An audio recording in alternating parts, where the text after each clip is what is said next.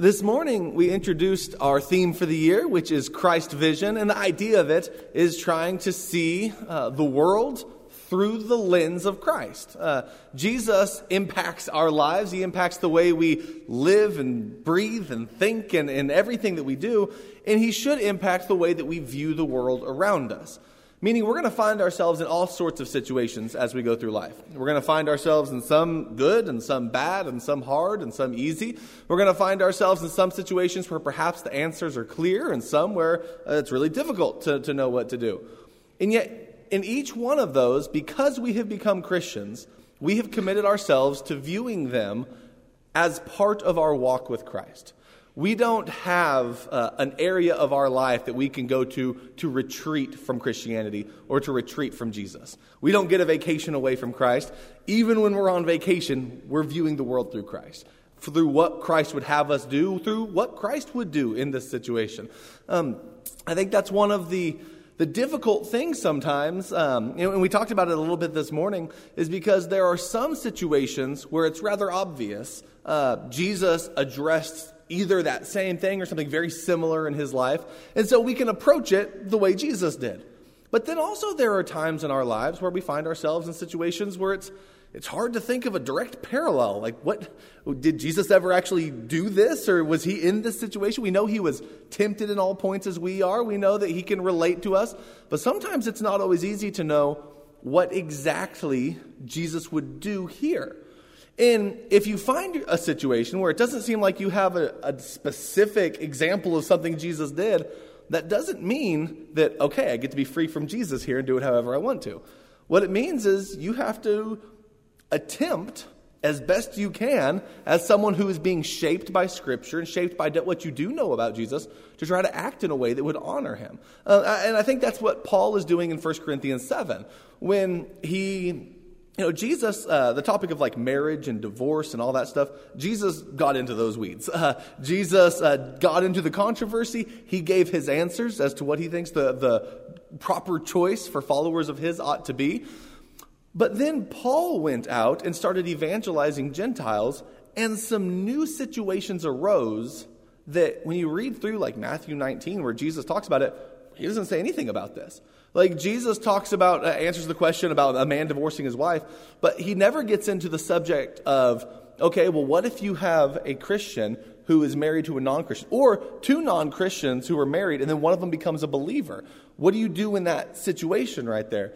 And Paul has to try to give some understanding on what the proper way to maneuver through some of these difficult questions, because, well, he's out in the world dealing with real life issues that are facing a church, and he says he doesn't have a specific word from Jesus on it. So he has to do his very best to try to give answers that will be honoring to Jesus and faithful to him, while at the same time addressing new needs as they arise. The same thing is true when he begins to talk about the betrothed or virgins. He says, I don't have a specific word from Jesus on this, but I'm going to give you my best judgment as someone who by God's word is found trustworthy. And so I think you'll find situations like that arise, where you've been trying to be cultivated and shaped by Jesus as you do what he says, and then all of a sudden you find yourself in a situation, you're trying to think, all right, what's the best way to honor him here? What would Jesus do is I guess I don't hear it as much as I used to, but it's an important question to ask. I saw someone say one time, well, it shouldn't be what would Jesus do, it's what did Jesus do? And I think there's a lot of truth in that. But I also think there's going to be situations where you kind of have to ask yourself, what would Jesus do right here? And you try to do it as faithfully as possible. Well, Paul is someone who faced all kinds of situations as he traveled the ancient world bringing the gospel of Jesus to people. And not all of them had easy answers. Not all of them it was always simple to see the right solution. But he had to do his very best, and I think by the power of the Spirit, by his relationship with Jesus, by prayer, by the community, he was able to live faithfully in such a way that has impacted the church for thousands of years now.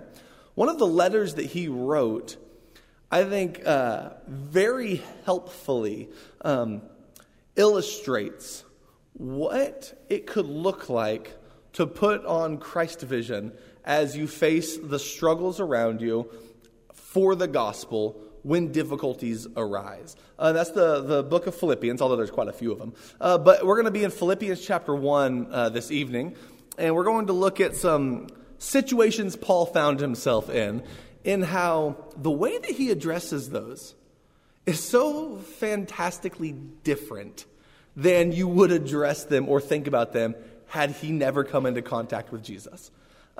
He finds himself in prison, and the way that he speaks about his imprisonment is wholly and entirely different than it otherwise would be. The whole attitude with which he approaches it. It's fascinating to see how radically Christ's vision has changed the way that he sees his circumstances.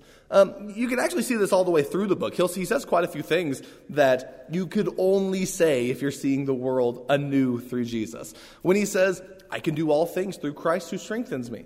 In a sense, that's a way of saying I can endure any hardship this world throws my way because I know that through Jesus I have something greater. I know that I can overcome any obstacle that Satan throws at me or that people throw at me because I have Christ. So whether I'm hungry or whether I'm full, I have Christ, and so I can be content. Whether I'm rich or whether I'm poor, I have Christ, and so I can be content. Whether I'm free or whether I'm in prison, I have Christ, and so I can be content.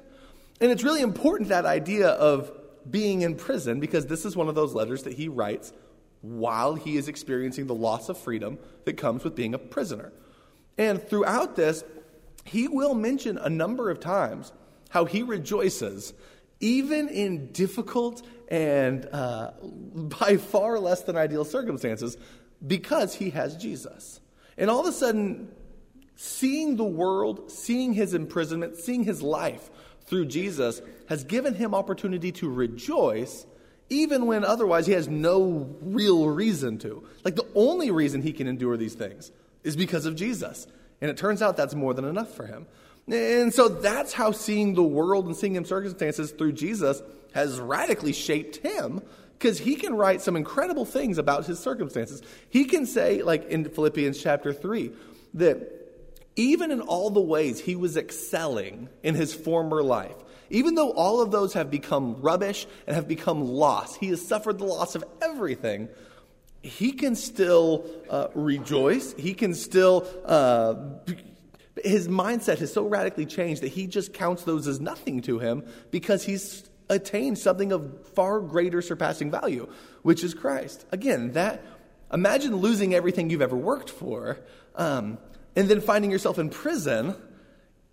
If you don't love Jesus, if you don't see the world through the lens of what you now have in Jesus, then there is no positive coming back from that. There is, Paul can consider those things rubbish because he has something else. And he's viewing the world in a whole new way now. And so he can overcome. He can do all things through Christ who strengthens him. Well, we're going to look at Philippians chapter 1, and we're going to see the way that Paul talks about specifically his imprisonment. And a couple of things have happened because of this imprisonment. We're going to talk about three of them. One is that he has obviously lost his freedom. He can't control where he goes or what he does. His freedom has been taken from him. He is now at the mercy of a Roman jailer, and he has to figure out how to live in these new painful circumstances. Number two, there are people who, because Paul is in prison and they don't like Paul, they are going to see this as an opportunity to, in a sense, they're going to try to see this as an opportunity to seize the impact that he had on the church and take it for themselves. So it's like, you have someone who's doing a great work and everyone really appreciates them. Then he goes to prison and the people who don't like him say, I'm going to try to steal his ministry from him, or I'm going to try to step into his place so that I can become more popular, or I can become more powerful in my authority in the church. And Paul sees people starting to preach in his place with horrible motives. All right, so one, he loses his freedom. Two, people are trying to replace him with horrible motives and cause him distress while he's in prison. And then number three, he doesn't even know if he's going to live or not. So he has to start answering some real questions about the possibility of death that is facing him. I think he thinks that he's going to live, from what we understand, he does end up getting released from this imprisonment, but he's still not certain. And when you're a Roman prisoner, things can turn like that. And so he doesn't know for sure. And so he has to grapple with, what is my life going to be if I'm freed versus what is my existence going to be if I'm killed? How do I face this uncertain future? And in every one of those instances, whether he's talking about his imprisonment, the people who through malice are trying to cause him distress through the preaching of the gospel, or the uncertainty of life and death that lies ahead, he's going to view each of them through the lens of Christ. And in each of those obstacles that he faces, I think we can learn some pretty valuable and important things that perhaps can help us see the world in this new and fresh way. So Philippians chapter 1 and verse 12. This is where he's going to talk about his imprisonment. Verse 12 says, "Now I want you to know, brethren, that my circumstances," which is a kind way of saying my imprisonment, the fact that I am now no longer in control of what I do and where I go and where I preach the gospel, like all of those decisions that I was once making have been stripped from me, and I'm now at the mercy of the prison system. He says that my circumstances, they've turned out for the greater progress of the gospel, so that in my imprisonment in the cause of Christ, that has become well known throughout the whole Praetorian Guard and to everyone else, and that most of my brethren, trusting in the Lord because of my imprisonment, have far more courage to speak the word of God without fear. All right, so just taking those verses, what a positive spin to put on being imprisoned. He could be focusing on the fact that I was wanting to go to Spain and preach the gospel there, but now I can't really do that. He could be focused on some of the missed opportunities for the gospel. Because I'm sure if he really is as gospel-focused as he seems to be, he had huge plans of bringing the message of Christ to others that now he can't do. And so he could be frustrated that even the work of God has been stopped because he's in prison. But that's not the way he views it. The way Paul views his imprisonment is though even though he's imprisoned, the word of God is not. Even though he's in chains, the gospel is unchained, and the gospel is still free. There's a beautiful passage in 2 Timothy 2:9 where he uses that very language to say that even though he is in prison and in chains, the word of God is free, and the word of God is able to continue to make an impact. Instead of focusing on the missed ministry opportunities, he focuses on the new and unexpected ministry opportunities. The fact that through his imprisonment, now even the jailers, the whole Praetorian Guard, and other people in the area have come to learn about who he is, about the message that he's proclaiming. The gospel has been able to be furthered, even though he's in prison. That's something to rejoice about. That's a new thing that God has done through his imprisonment that Paul didn't even have planned. Paul didn't have that on the radar. Now all of a sudden it's happening. He's saying, you know what? I'm going to tell you guys something. Don't worry about the gospel. It'll keep making an impact. You can lock me away forever, and the gospel will still make an impact because God will find a way. God will find a way, even through my circumstances, to bring about greater faith and to bring about more conversion to Christ. And so, him being in prison, yeah, did it shut some doors that Paul may have been thinking about? I bet it did. But did it open some doors that God was thinking about?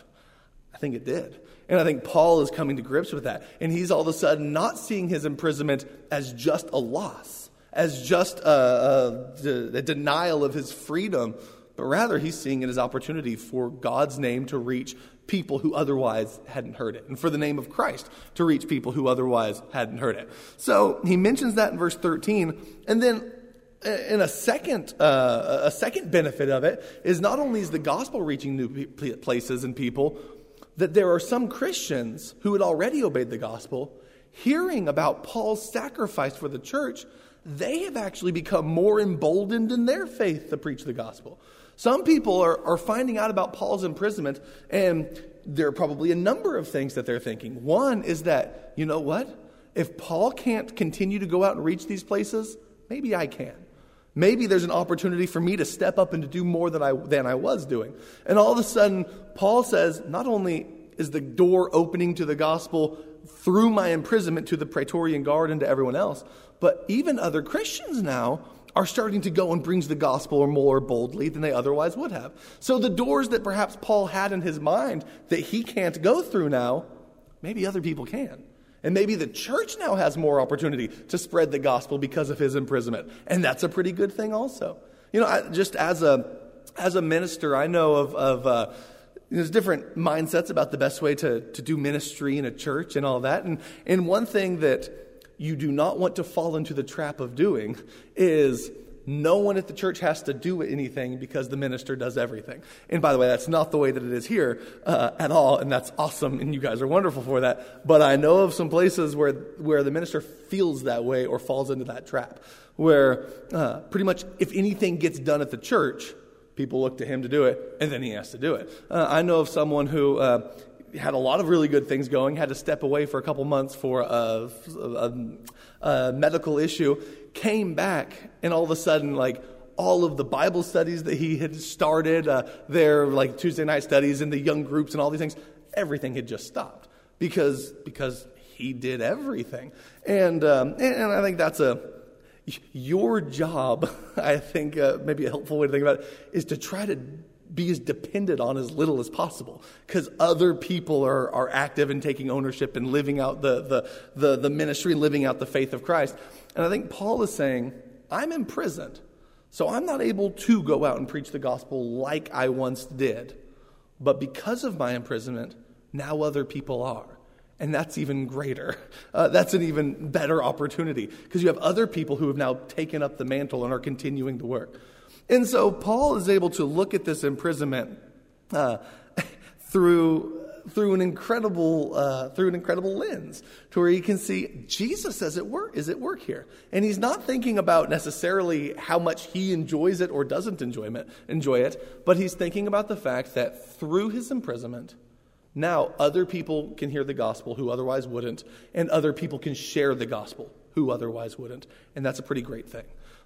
It has given courage to people. Another thing those Christians might be thinking, instead of just, hey, Paul can't go preach here now, so I will, they might also be thinking, you know what?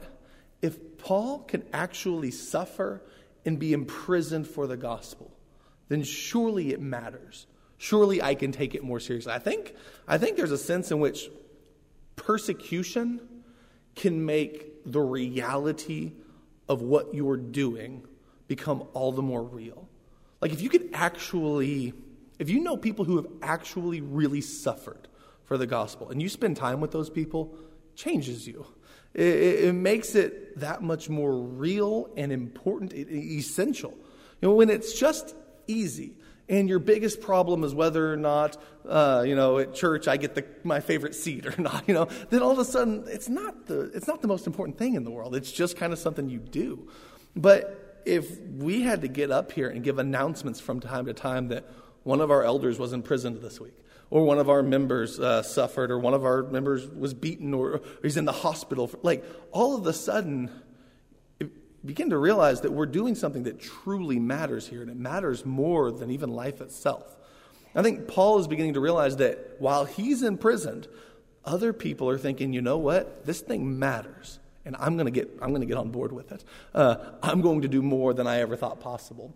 And so Paul is seeing a lot of positive effects from what would otherwise be a very negative thing. Secondly, not only does Paul begin to see how through his imprisonment God is at work, and he can view his imprisonment through his Jesus lens, he can also look at people who are now preaching the gospel, and even those who are doing so with impure motives. He can find ways to praise God because of that. And this is a tough one. As you keep reading, Paul mentions, in verse 14, which we already saw, he says that most of the brethren, trusting in the Lord because of my imprisonment, have far more courage to speak the word of God without fear. But then notice verse 15. He qualifies that. He says, some, to be sure, are preaching Christ from envy and strife, but some also from goodwill. The latter do it out of love, knowing that I am appointed for the defense of the gospel. The former proclaim Christ out of selfish ambition rather than pure motives, thinking to cause me distress in my imprisonment. What then? Only that in every way, whether in pretense or in truth, Christ is proclaimed, and in that I will rejoice. Yes, I will rejoice. Okay, so he says, now of those people who are now preaching the gospel in my place, and of those who are continuing to further the work, some of them are doing it, most of them are doing it out of good motives because of love, because they love me, they want to help, they love the gospel, they love Jesus, and they're doing that, and that's wonderful, and that's great, and that's something that's easy to rejoice about. However, there are people who, because of my imprisonment, they're going to preach the gospel now, and he says they do it out of envy and strife. And then he says in verse 17, they are doing it out of selfish ambition rather than pure motives, thinking to cause me distress in my imprisonment. And that's actually kind of difficult to, I guess, interpret. How is it that Paul being imprisoned, other people are going to cause him distress by preaching the gospel? And they're doing it out of envy and strife and selfish ambition. Their motives aren't pure. So what does that mean? Like, how does Paul going to prison make their motives impure? What's the connection between those two things? And there are a lot of thoughts. I've heard some people speculate that maybe the more the gospel is preached, the more persecution's going to come. And so they're just doing it so that people will suffer more. And maybe that'll include Paul in prison. To me, I was never satisfied with hearing that. It's kind of hard to know exactly how preaching the gospel is going to cause him more distress. But I do think there's something that makes sense to me. And so I mentioned it briefly earlier. But Paul had quite an impact and influence in the early church through his preaching and teaching the gospel. And you don't have to read the Bible very much to find out that because of that, he had some enemies. Whether it was the Judaizers, as they're called in Galatia, who are preaching circumcision, and they are trying to add to the gospel. And so Paul has to combat them, and they might seize this as an opportunity. Hey, Paul's away in prison. We can get our message out however we want to. I don't think that's exactly what's happening here, because Paul doesn't seem to have a problem with the content of their message. In Galatians, he had a big problem with the content of the message. Here, his primary problem seems to be the motives of their message. He doesn't say they're preaching the wrong thing. He says they're preaching the right thing, but they're doing it from the wrong motives. They're doing it from selfishness, from envy, from selfish ambition, and all of that. But in 2 Corinthians, if you were in Bert's class this morning, he talked about those who Paul calls the super apostles. And there are people who basically, they disregarded Paul as an apostle, and they wanted to bolster their own name and reputation and wisdom. They wanted to get some wealth. And so one of the ways they could do that is, now that Paul's out of the picture because he's in prison, they could fill in where he left off. They could charge people money. They could preach in his name, basically, but get his influence. And so now Paul's influence is going to start fading because people don't even see or hear from him anymore. But these other people can step in there, and they can become the next great preachers of the next great generation. And I think that might make some sense. You have people who are basically have been rivals with Paul, who are trying to steal his influence, steal the good thoughts that people have about him, and try to get it for themselves. They're trying to in essence, replace him. That's how him being in prison could make them preach the gospel more, because this is my shot. And it also would be preaching it out of selfish ambition, preaching it from envy, preaching it from impure motives, and preaching it from strife. Like, all of those words would make sense with that type of mindset. So basically, I think you have some people who have a personal vendetta against Paul and his notoriety within the early church, who are trying to take that for themselves. And it seems that happens quite a bit in the early church, where you have one person, like at the end of Acts chapter 4, a guy named Joseph, who ends up receiving the nickname Son of Encouragement. What did you just say? Barnabas. I just wanted to say Bartholomew. I was like, that's not right. Barnabas. That's a very popular name, or a very important name in the Bible. You should never forget it. But Barnabas sells a field. He ends up receiving that nickname, and word spreads about that. And then you have Ananias and Sapphira. I was about to say Nadab and Abihu. You have Ananias and Sapphira, who they begin, I think, trying to imitate that, and they sell a field. But they want to hold some of the money for themselves. It is their field. They seem to have the right to do that, but they want to get the notoriety of being overwhelmingly generous, but they want to hang on to the greed of keeping the money. So they lie about how much they sold the field for. They give some of it, they keep some of it, and that way they get the best of both worlds. They get their money and they get their notoriety. It seems that notoriety, especially in an honor-shame culture like you had in the ancient world, played a large role in the way that people wanted to be viewed. They wanted to be able to boast, and they wanted to be able to be people who were respectable and people who held a high position. And that's why Paul often has to try to completely reverse the way that people think about pride and boasting. He's going to boast in his weaknesses, or he's going to boast only in the cross of Christ, because those other things don't matter. Well, to a lot of other people, even those who became Christians, they did matter. And so here's a chance for someone who cares about reputation, notoriety, and power to be able to replace Paul and to be able to get that. So how does Paul feel about that? Well, I doubt he loves the motives. But you know what? He's going to put on his Christ lens. He's going to put on his Christ glasses. He's going to look at the situation and say, you know what? I can't control their motives. But they are preaching the gospel. People are hearing it. People are coming to believe. And that's something to rejoice about.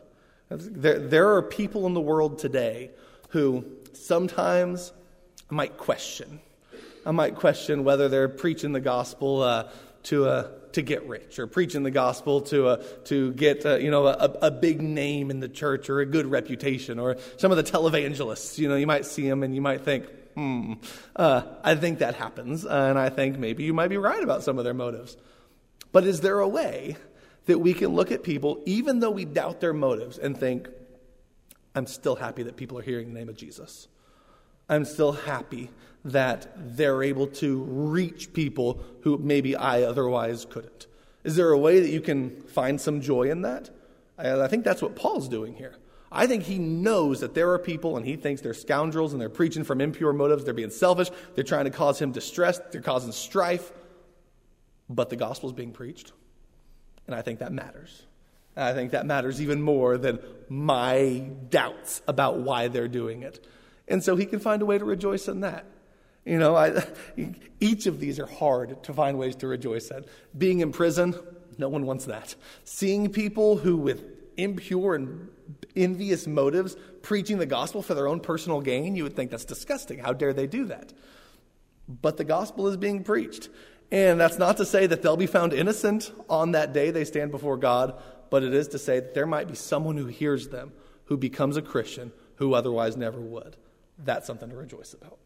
And so Paul goes through that, and he says, yeah, some people are preaching from the wrong motives, but I'm still going to find ways to rejoice even in that. And then finally, verses 19 through 21. And stopping at 21 is a real shame because you could go further, and he really developed some of these ideas. But I just want to move on now to some of the uncertainty that he has regarding life and death, and how without Christ, without viewing the world through Christ, virtually nothing he's about to say makes sense. Nothing about his imprisonment makes sense if Christ wasn't the lens through which he was looking at the world. Nothing about the way he's viewing his enemies that he just mentioned there, people who were preaching that caused him distress, makes sense if he wasn't looking at them through the lens of Christ. And he's about to say some things about life and death that I don't think make a lot of sense unless you have full confidence that Christ is with you and is the most important source of life and inspiration and hope and relationship that you have. And so verse 19, he moves on. He says, yes, I will rejoice, for I know that this will turn out for my deliverance through your prayers and the provision of the Spirit of Jesus Christ. So he starts off with confidence. He says, I'm going to rejoice that the gospel is being preached. And I'm going to rejoice that through your prayers and through the Spirit of Jesus, I will be able to be delivered. Granted, he doesn't know that for certain. And as you move on, you begin to see there is a little bit of hesitation there with that. But then verse 20, he says, according to my earnest expectation and hope, that I will not be put to shame in anything, but that with all boldness, Christ will, even now, as always, be exalted in my body, whether by life or by death. He says, what matters most is that Christ will be exalted through whatever happens to me. If I'm able to be freed, Christ is going to be exalted because I'm going to continue to proclaim him. I'm going to continue to preach. I'm going to continue to spread his name. And so Christ will be exalted there. But if I'm killed, even if in my death, Christ will be exalted through my faithful obedience, even unto death. Christ will be exalted through those who hear of my death and continue to preach the gospel in my stead. Christ will be exalted through having another faithful martyr who is added to the glorious fold in the age to come. Like in all of these ways, Christ will continue to be exalted. Because for Paul, verse 21 only makes sense if you're viewing life and death through the lens of Christ. For me to live is Christ, to die is gain. Says, if I am killed while I'm imprisoned, I'm not saying necessarily that's the greatest thing in the world, but I can find some gain there. Because for me, life isn't always easy. I am suffering right now. I am in prison right now. I have been beaten. I have been shipwrecked. Paul can go on and on with his list. And to enter the glorious fold and the rest with Christ and be able to actually be present with my Savior, that's greater than any other blessing this world can offer me. But if I continue to live on, then I continue to experience and to live with and for and through Christ for the church. And even that is a glorious work. So Paul has dedicated his life. His life is Christ, and his death is greater because of that. That's a mindset that I think is essential to Paul being able to say at the end of this book, I can do anything through Christ who strengthens me. Because even if you kill me, that's gain. Even if you throw me in prison, you've not imprisoned the gospel. And you've not imprisoned my joy and my hope and my walk and in my relationship with Christ. Even if you beat me, I'm going to consider myself blessed to have been thought of as worthy to suffer the same type of fate as Jesus, to share in those afflictions and beatings and sufferings with him. It's like in all of the ways that Paul thinks about what you could do to him, because he is living with, in, and through Christ, he can overcome anything. He can experience the worst of what you have to offer and come out victorious because he's seeing the world through Christ. This isn't something you can do without Jesus. This isn't something you can see and experience if you're trying to get through this life on your own.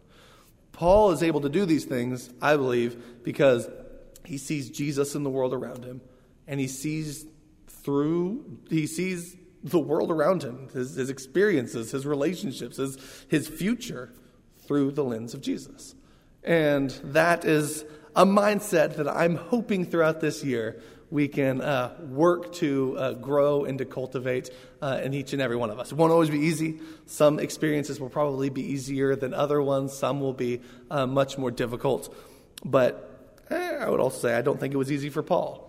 I imagine it took years of faithful service and practice before he could say things like this. A lot of prayer, a lot of patience, a lot of strength from the community, and a lot of actually experiencing some of these things and practicing and getting better. But I believe he has a changed view of the world. And that's what I think would be beneficial, I know for me, and I think for every one of us as Christians, to be able to see the world that way. If there's anyone here who would like to become a Christian tonight, if there's anyone here who would like to see the world afresh through Jesus, if there's anyone here who would like the prayers of the church, we pray that you would let that be known. Come sit on the front row while we stand and as we sing.